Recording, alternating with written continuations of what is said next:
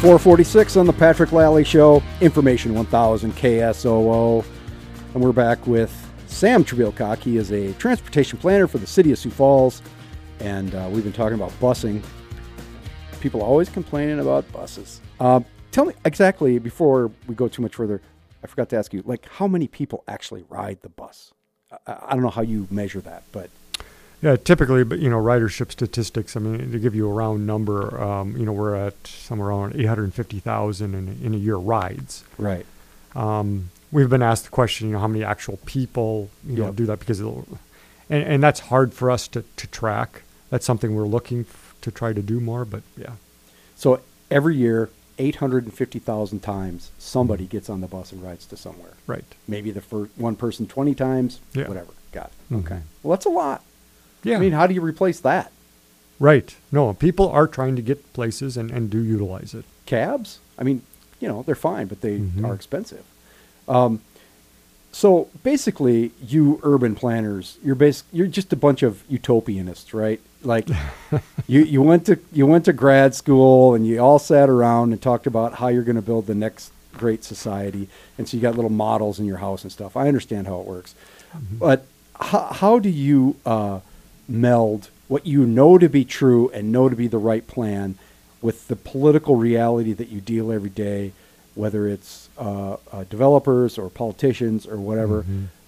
Do you feel sometimes that they just don't listen to you? I suppose that's true. I mean, and we've had some of these conversations before, Patrick, but it's something where you want to look at well-planned development as much as you can, but there are political realities that you say, hey, some people want to be able to still do with their land what they want to do, and you have to look at the balancing private property rights and well-planned community development. And we have to balance that. We have to fall in the middle and really work with our local leaders to determine what that balance is. And yeah, that's hard, but that's what our job is. We're growing like crazy. A lot of places in the country are. We're going to have, we've got 250,000 in the metro. It'll be, 350,000 in 10 years or whatever that number is.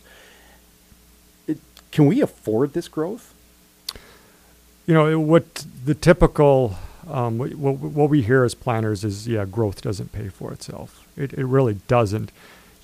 You have to look at ways to make it work, to figure out how you're going to pay for this new infrastructure that you're going to need to help pay for congestion relief, going 2-lane road, going to 4 lanes going to 6 lanes, and hopefully you don't have to go more than that.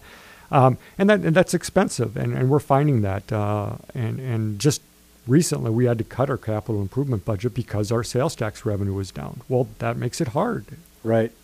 So what did you cut? What kinds of things get cut when the CIP, which is a 5-year plan, when you got to go in there and say, well, we're not going to do this. And clearly you cut all the bike trails, so we're not even going to go into that. But what else got cut that people don't realize that we don't have money to pay for? Well, I'd like to say a lot of the road projects that we were looking at get put on hold. And so everything just slides back, and it gets hard to get done. But there are road projects that do need to get done soon. And where's the most critical area in this city for roads? Well, I think probably the most critical areas, are in our south end where we're growing the most right now. We continue to see huge growth on our major corridors, East 10th Street, that area.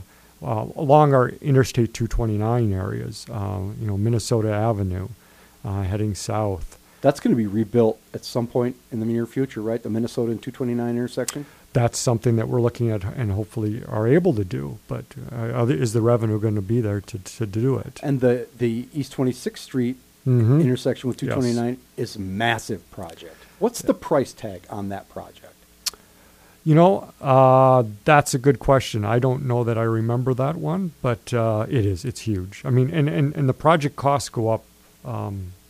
As you slide things back, it just gets more expensive. It just gets more expensive every time. And what's the lesson here, Sam? Well, one of the things that we always look towards is how can we develop in a more smart way. And so when we do our comprehensive plan, we're looking at where can we and how can we develop in a way that makes sure that you don't have to necessarily build out into your outer new growth areas. How can you build with additional density? We think that's important. That option came about with Shape Sioux Falls and Shape Places. Mm-hmm. That became an option for us. And we're looking at that. Sometimes it works, and sometimes the public is saying, yeah, I'm a little bit nervous about that. But we're looking at those options in part because we want to be smart about how we spend people's tax money. Is there an infrastructure crisis coming for Sioux Falls? You know, I think this is one of the biggest things that's coming right now is that, yes, there is an infrastructure, there's a transportation crisis and an infrastructure crisis, not only coming for Sioux Falls, but for the country.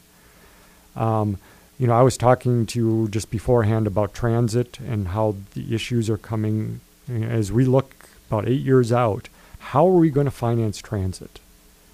And it's an open question. We don't know. And I think the same thing comes about how are we going to finance in this country and in this city in particular transportation funding.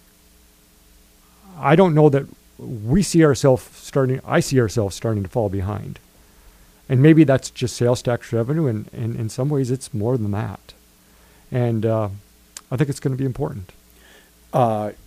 Quickly, before I let you go, you got to tell me whether or not this whole farcical thing with the lights on Minnesota.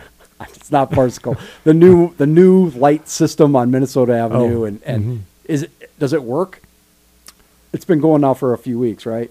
And I'd like to know what everybody thinks about it too, and I'm sure our traffic engineering division would like to know even more so, because that's something that they are want to see. That the whole idea behind it is it's kind of in real time. It's adjusting. Those signals are adjusting, and they aren't just adjusted once a day.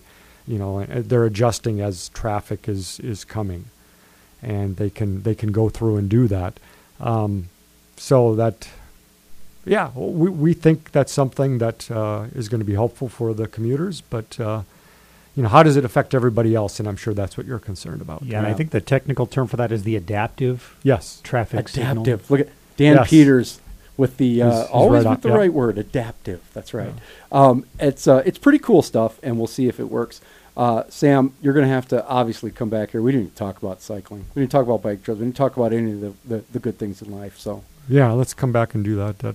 That's you're right. That is some of the fun stuff. We want to figure out how we can still get those things done too. Cool. We will be right back. This is the Patrick Lally Show on Information 1000 KSOO. You keep